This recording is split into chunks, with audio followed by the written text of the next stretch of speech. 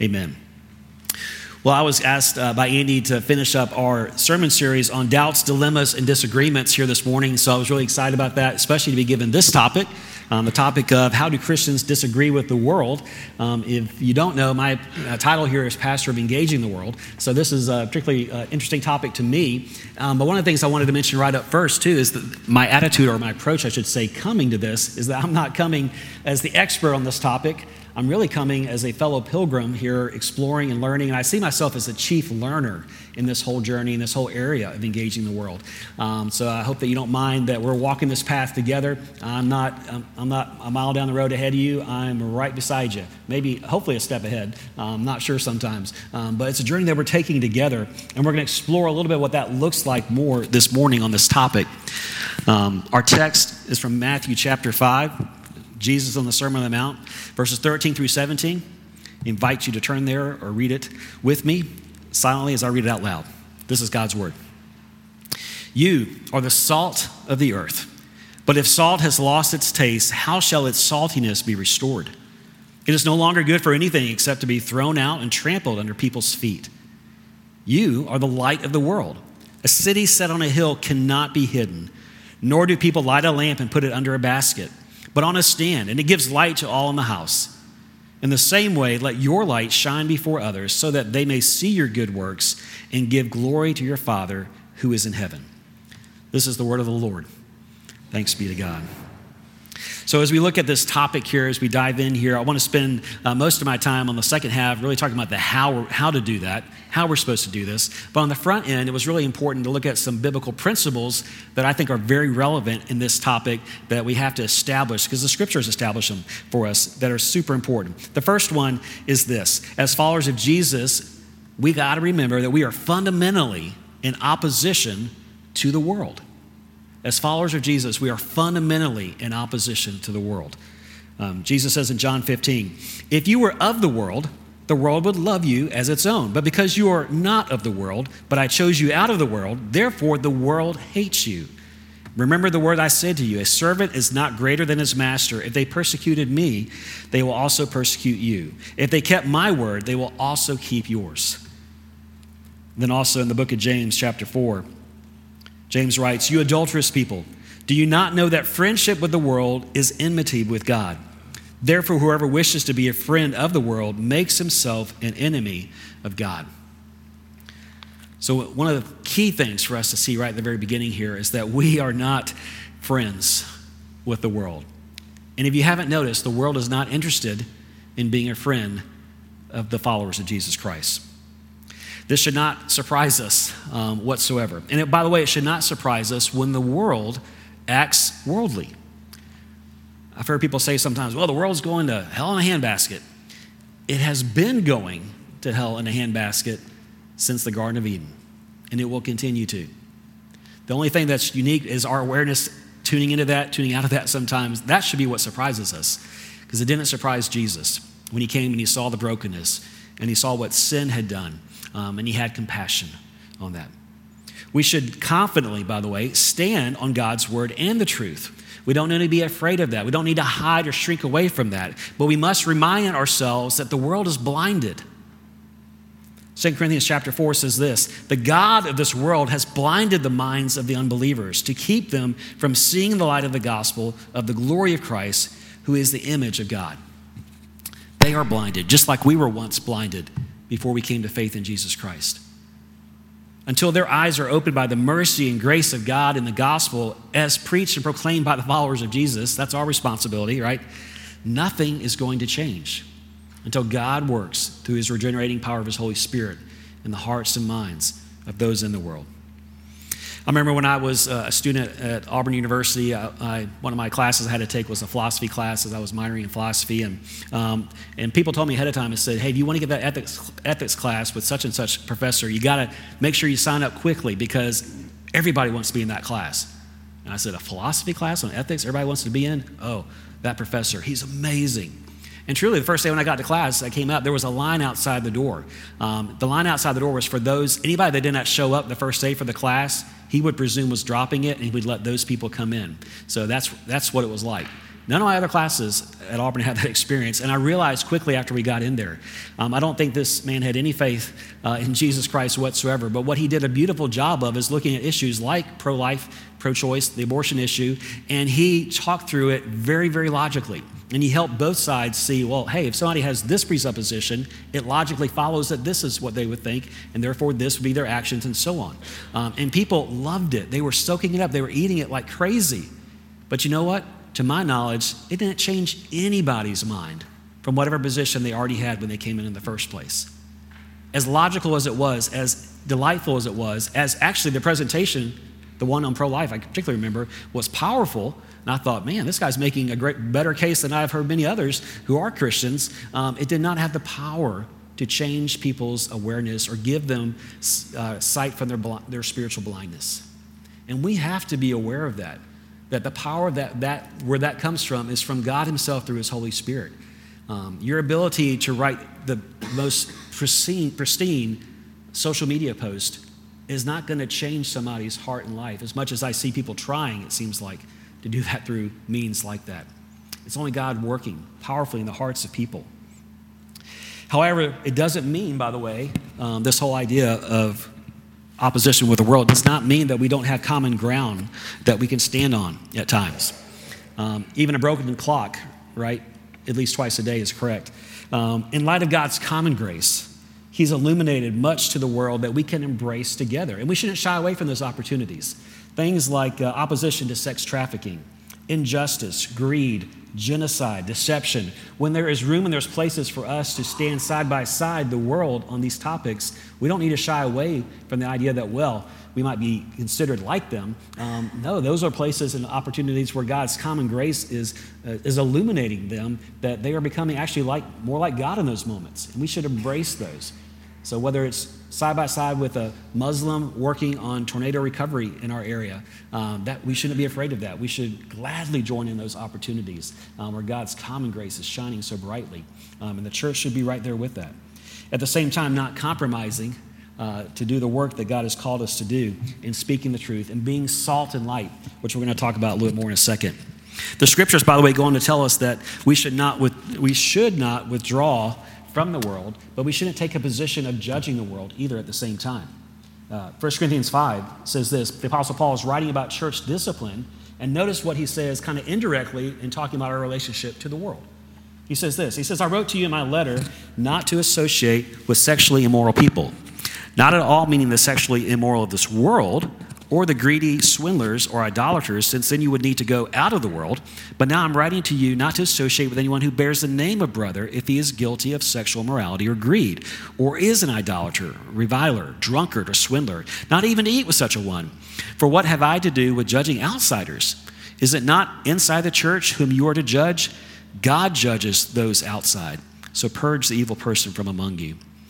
In the teaching here of this, we see very clearly here that God is telling us that our position as the church, the followers of Christ, is not to judge those outside the church. God is up to that challenge, and he's going to do just fine with it. Our attention to calling people out is primarily to happen to people inside the church, to keep the peace and purity of the church. But he made it very clear that we are not to remove ourselves from the world. We've got to stay in the game. And why is that? Because we must stay in the game to be a contrast, which is why we read the text from Jesus' Sermon on the Mount from Matthew 5. We are to be the salt of the earth. We are to be the light of the world. What does salt do? Salt preserves things from decay. Salt seasons things for vitality and life. The church has a strong role and responsibility to be doing that wherever believers are. Why light? Because light repels darkness. Because light guides people to safety and exposes the dangers that are out there. We have a responsibility to be doing that. So really the question I want to address for the rest of our time is how? How are we to do that? And how is that to be portrayed? So 3 things I want you to think about. 1 is posture, 2 is perspective, and 3 is process. Now let's look at posture first. The scriptures tell us, posture-wise, that we were once enemies of God. We identified with the world, and we were in opposition to God before we came to saving faith in Christ. Look at Romans 5. But God shows his love for us in that while we were still sinners, Christ died for us. Since, therefore, we have now been justified by his blood, much more shall we be saved by him from the wrath of God. For if while we were enemies, we were reconciled to God by the death of his Son, much more now that we are reconciled shall we be saved by his life. When you realize and are aware that you were once an enemy of God and now have been made a friend of God by the saving work of Jesus Christ, it addresses and it changes your posture. Also, we're told God has lavished his grace on us through Christ. Ephesians 2, for by grace you've been saved through faith. And this is not your own doing, it's a gift of God. We're also told we're no longer slaves to sin, but we're made sons and daughters. Look at Galatians 4. So you are no longer a slave, but a son. And if a son, then also an heir. You see, the gospel creates in us a posture of humility, a posture of gratitude, a posture of joy, and a posture of rest. Rest from our works, knowing that Jesus Christ has done it all for us. One of my favorite Broadway musicals, Victor Hugo's Les Miserables, the character Jean Valjean, if you know or seen it or read the book or heard the story, receives mercy and grace from the bishop, right? He gets out on probation and he stays with the bishop who's opened up his home, and then he steals from the bishop and gets caught and brought back by the police, assuredly, who knew that he had stolen everything. And the bishop says, "Oh, you forgot these 2 silver candlesticks." And he gives them to him. And it changes the game, because now he's become a recipient of mercy and grace in a way that he has never tasted before, never seen before. And it changes his posture. Even in the song he sings after that, he says, "I'll escape now from this world, from the world of Jean Valjean. Jean Valjean is nothing now. Another story must begin." Friends, that is our story of becoming recipients of the mercy and grace of God if you're a follower of Jesus Christ. And another story must begin. Paul says in 2 Corinthians 5 that we become new creatures in Christ Jesus. The old has passed away. The new has come. And as recipients of God's mercy and grace, we must begin to live as the salt and light and having a posture of humility, gratitude, joy, and rest. But let me also warn us, there are counterfeit postures. And the world sees this all the time. The world sniffs these counterfeit postures out from the followers of Christ all too often. All too often in me, if I'm honest. One could be the feeling or portraying a superior or a holier than thou attitude. Sometimes that's sniffed out. Or a feeling of portraying impatience and contempt for those who don't follow Jesus, rather than remembering that we were once enemies of God also. Or maybe it's a feeling of a lack of awe of how deep and how great God's mercy and grace has been towards us. Paul David Tripp, writing about the dangers of losing the awe of God, he's actually writing to pastors, but I want to encourage you to hear it also as the church. He says this. He says, "For sinners, the road between awe and complaining is very short. You and I were created to live our lives in the shadow of awe. Every word we speak, every action we take, every decision we make, and every desire we entertain was meant to be colored by awe, the awe of God. We were meant to live and minister with eyes gazing upward and outward. We were meant to live with hearts that are searching, hungry, seeking satisfaction, and being satisfied." Listen to what he says. "Bad things happen when pastors lose their sense of awe." And I would add, in church members. Bad things happen in ministry when we have no wonder inside of us. Bad things happen in local church leadership when we are no longer amazed. Bad things happen when we look around and nothing impresses us anymore. The things of God, the mercy and the graciousness, the holiness of God, the love of God, affects and changes our posture by definition. Because once those of us who were dead have been made alive, as we read that scripture earlier in our service. Posture must be repeatedly practiced to become our nature, which is why we need to worship every week, which is why we need to be in community groups and journey groups, which is why we need connection with each other, is that we have to remind ourselves, we have to be practicing posture. Let me give you a couple practical suggestions. Feed your posture truth to digest on a regular basis. Take time to reflect on how God has and is still displaying his mercy and grace. Tell stories around the kitchen table as a family, or when you're together with friends, or when you are chatting socially online or doing things like that, of God's mercy and grace. Be reminded, ask to hear other stories Stay and keep the wonder in your awe going. It's not something we have to stir up. It's something we have to remind ourselves, because God's awesomeness never fades. It's just our distractions come in and take the place sometimes. Maybe participate in these Mitchell Road spiritual retreats, the one starting this weekend. Block out 4 hours of your day, 5 hours of your day to sit and be with the Lord. That could be a powerful way. Well, as we feed our posture, it will also give us clarity of perspective. That's number 2, perspective. First thing I want to say about perspective is that we, as followers of Jesus, we have been made alive in Christ, not primarily to save us from sin by itself, but to save us from sin so we can reflect Christ here on earth to a lost and dying world that needs to hear the good news of Jesus Christ. Philippians 2, the Apostle Paul writes, he says, "Do nothing from selfish ambition or conceit, but in humility count others more significant than yourselves. Let each of you look not only to his own interest, but also to the interest of others. Have this mind among yourselves, which is yours in Christ Jesus, who, though he was in the form of God, did not count equality with God a thing to be grasped, but emptied himself by taking the form of a servant, being born in the likeness of men, and being found in human form, he humbled himself by becoming obedient to the point of death, even death on a cross." See, we have been made alive to reflect the image of Christ. We've also been made alive to live and to continue the mission that he began 2,000 years ago, to make disciples. John 14, one of the last things Jesus will say. He says, "Truly, truly, I say to you, whoever believes in me will also do the works that I do, and greater works than these he will do, because I'm going to the Father." And then Jesus' very last words, which you're probably familiar with, "All authority in heaven and earth has been given to me. Go, therefore, and make disciples of all nations, baptizing them in the name of the Father and of the Son and of the Holy Spirit, teaching them to observe all that I've commanded you. And behold, I'm with you always to the end of the age." The gospel creates in us a perspective on the importance of living on mission and connecting with those who need the gospel. It creates in us a perspective of the importance to live on mission and connect with those who need the gospel. Just this past week, I was talking to a former missionary who has been back from a third world country for several years now in the States, and he was talking about his biggest struggle. You know, his biggest struggle is being back from the mission field. He said it was falling into the distractedness and the busyness of productivity that this country thrives on. He said it was so much easier being in a country where those distractions and those busyness weren't there, at least not like it's here.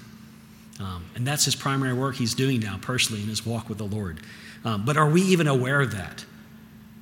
Are we fish swimming in the sea that have no understanding of the water that contains us that we're in, or the air that we're breathing? Let me share a few counterfeit perspectives that exist that we must be mindful of and careful about. One is, I give missional living the spare time when I can find it in my schedule. If I've got some spare time and there's a missional living opportunity or an opportunity for me to reach out, hey, I'll give it a shot. Another counterfeit perspective is, I need to withdraw from the world and so that I'm not stained by the world. Because that would be dangerous, if I got too close. Another counterfeit perspective, I can faithfully proclaim the gospel by simply living a good life and not boldly sharing the hope that I have in Jesus. Or the inverse of that, I can faithfully proclaim the gospel by boldly sharing the hope I have in Jesus, but not thinking that it matters how I live personally and privately. So my question for us is, how is your perspective on the importance of living on mission and connecting with those who need to hear the gospel? Like posture, our perspective must be repeatedly practiced to become our nature. So let me give you some suggestions how we can practice the perspective. One, prayerfully repenting and asking God for a growing love for the things that God loves. Rather than feeling guilty, rather than feeling shame, rather than feeling like, I guess I ought to do something, why not instead do what the gospel invites you to do and go, God knows it. Just confess it. Just turn from it. Just ask for his power to live differently. Ask God to give you a love for that neighbor that you could care less about. Not to mention the ones that you really don't like. Ask him to give you a love for them. For the family member that you tolerate over the holidays. For the classmates that last table you want to sit at lunch is their table. Whatever the case might be, ask God, confess, acknowledge your heart before him, which he already knows, and ask for his grace and mercy to change you. That's what his Holy Spirit was left behind and sent to do for us. Let's do that kind of work. I remember you were at our missions conference a few months ago. During the Kaleidoscope talk, we had one of our missionaries, Jonathan Hastings. We simply were asking, how did he start living on mission way before he got to the mission field? And he gave one of the most simple, most profound answers. He said this. He said, I began by simply choosing to say yes to outreach and mission opportunities that I heard about at my church. His big, bold step of faith, just started saying yes instead of like, well, I'm not sure I got time for that. Well, I'm not sure what that is. That would be kind of awkward. I'd be uncomfortable. He just started the simple practice, not saying yes to everyone, but just starting to say yes to some. And God worked, and God changed his heart. And they're doing amazing work. If you need to hear more about his ministry, I'd be glad to tell you there with that. Our starting point process. We started offering starting point classes just to help you start. If you're in a journey group this coming fall, that's going to be part of the curriculum for the fall, is helping you learn how we can take steps to start. But don't wait till the fall. We'd love to talk to you or anybody on my team. We'd love to help come alongside and give you some ideas. Resources on our webpage on Engaging the World. Our opportunities, the newsletter will be filled with some of those opportunities. We can start taking that perspective. Start moving, to starting to say maybe yes to a few things, a few opportunities. Well, as we feed our posture, as we feed our perspective, it will fuel us for the process. Number 3 is process. Simply put, here's the process. Do what Jesus did, the way Jesus did it. Do what Jesus did, the way Jesus did it. If you think you can improve on that, please don't waste the time. There's been lots of people thinking they could improve on that. And by the way, our flesh is glad to want to lead us in improving on that, but it doesn't work. If it did work, Jesus would have offered multiple ways. But he said, follow me. He said, be imitators of me. He said, let my Holy Spirit fill and empower you to do the work that I began. So what did he do? Jesus did 3 things. If I were to boil it down in 3 things, he came into our world. He brought mercy and grace to our brokenness, and then he invited us to trust him by following him. So let me just talk about each of those briefly and apply it to us. First, we have to enter into the world with the aroma of Christ. We're not coming on our terms. We're not coming presenting us. We're not selling us. We're not selling Christianity. We are coming sharing the good news and the hope that is found in Jesus Christ. That's the ministry of the church. Look at 2 Corinthians 2. It says this, but thanks be to God who in Christ always leads us in triumphal procession and through us spreads the fragrance of the knowledge of him everywhere. For we are the aroma of Christ to God among those who are being saved and among those who are perishing, to one a fragrance from death to death, to the other a fragrance from life to life. So my question is, what aroma are you giving off? You realize you're giving off one, right? If we had a anonymous survey of one of your coworkers and asked them, what do you sense, what do you pick, what do you sniff out of so-and-so's life, your life, they would have an answer if they felt safe enough to give an answer. The question is simply, what is that aroma? What is the aroma for your extended family members that you try to tolerate who don't know Christ? What is the aroma you're giving off of kids and your classmates, to your teachers, to your coaches? What is the aroma you're giving off to your neighbors? Because there truly is one. What is the aroma at sporting events that you give off? What is the aroma as you're standing in the grocery store line to check out? What is the aroma as you're stuck in traffic? We are giving off an aroma all the time. It's simply a question whether or not it is one of Christ or not.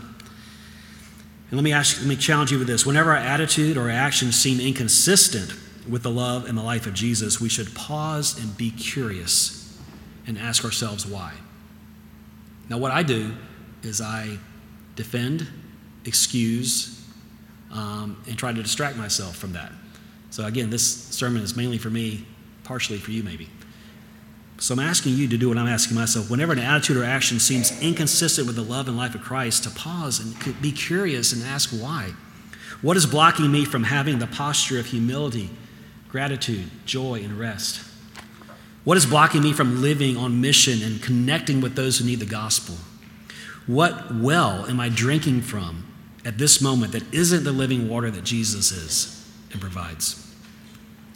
These will give us insights about where repentance and faith can begin and where God's inviting us to start. We also not only need to be aware of that, we need to know and we need to go where people are. We need to engage people where they're at. We need to respond to the needs. If you hear of a need at your place of work or in your neighborhood, let me just challenge you to do something I'm trying to start doing. Assume that you are the only Christian that's hearing that. And you're the only person on the front lines that God has in position that's ready to respond, to come alongside, to put a caring arm around somebody, to ask somebody, hey, how can I pray for you? To reach out in hospitality.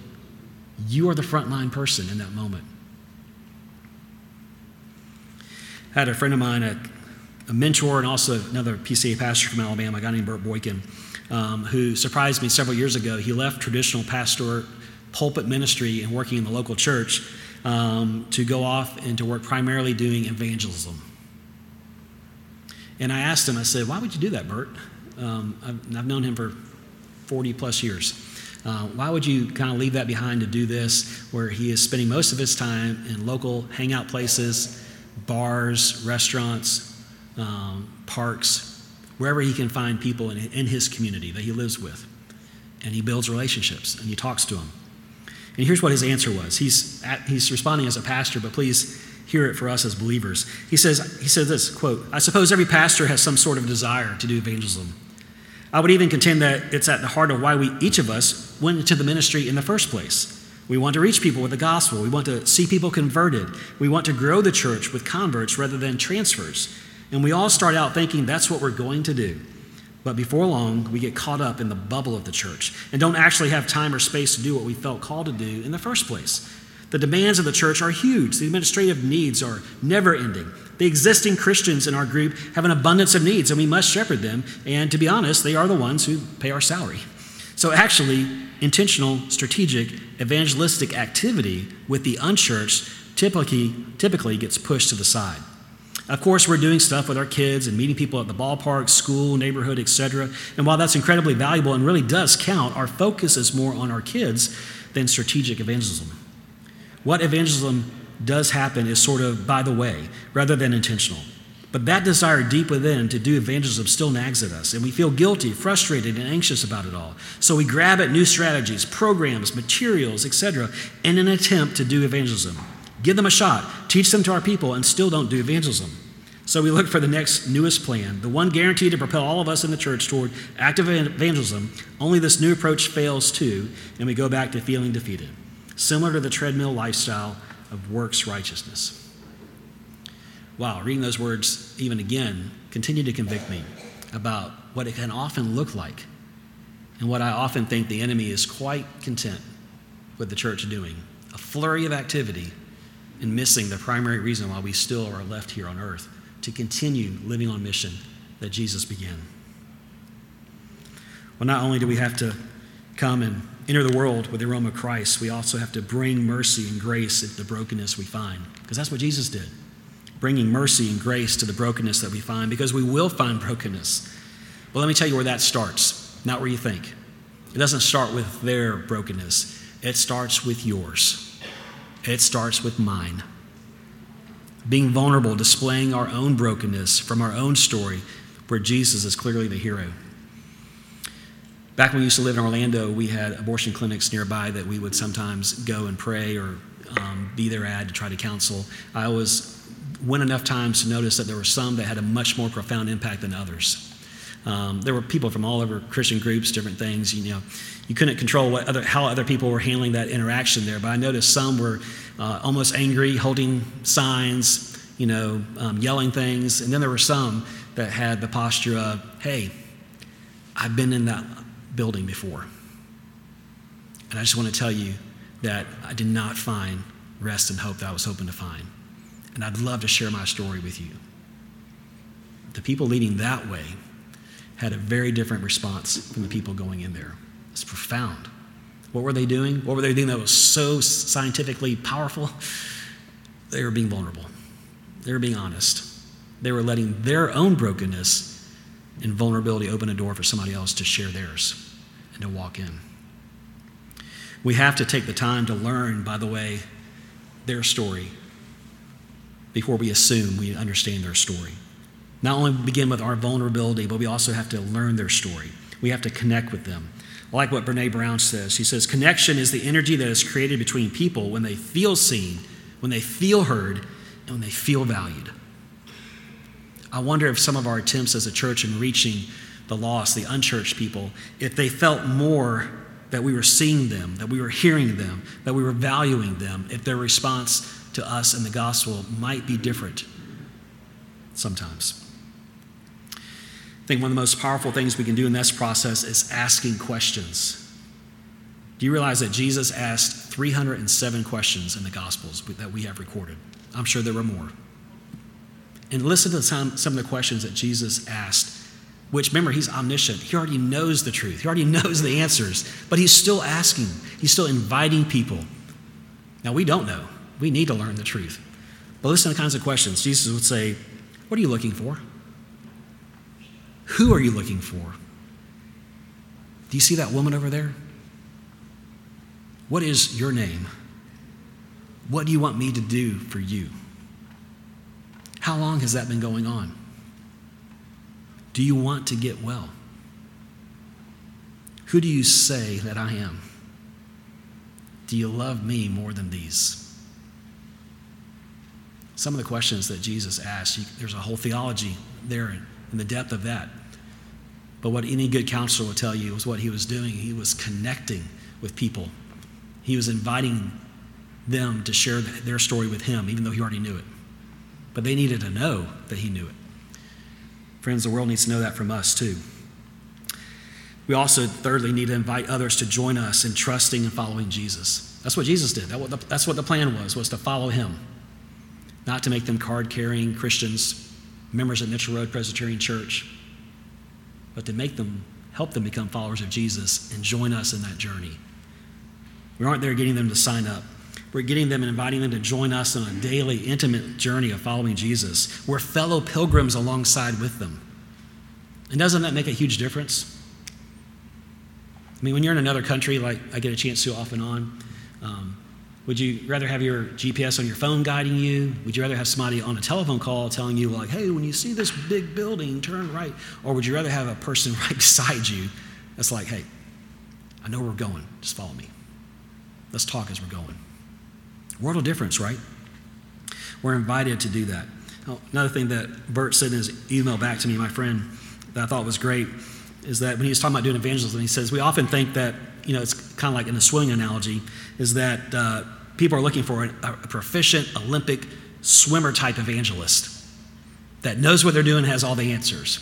And he says, in his experience, which now doing this for 5 or 6 years, hanging out in pubs, talking to people, he says it's the dog paddling type evangelist that connects most, that barely knows what they're doing, doesn't have all the answers, but has come and sat beside them and is talking and asking questions and listening and caring. I don't know about you, I'm a terrible swimmer. I'm not bad at dog paddling, though. I can stay afloat for a little bit of time. We bring people like this alongside with us. We bring them into the local church. We journey and do life with them. We follow Jesus together. That's biblical community. That's what God's called us to do. And Jesus has told us that when we are the salt, when we are the light, like Jesus was, what did Jesus say would happen? That they may see your good works and give glory to your Father who is in heaven. That's what Jesus is up to. That's what he's still up to through his church. Let's pray. God, I just pray that you would continue that work in me, that you continue that work in Mitchell Road and in your church here in South Carolina, around the world, that we would more and more reflect the image of your Son. God, that we would have a posture and a perspective and a process that is simply that of Christ, that you would be glorified, that you would bring all your lost sheep to yourself, that you would bring and establish your kingdom here on earth as it is in heaven. We pray this in Christ's name. Amen. Well, as we transition to the Lord's table here in just a moment,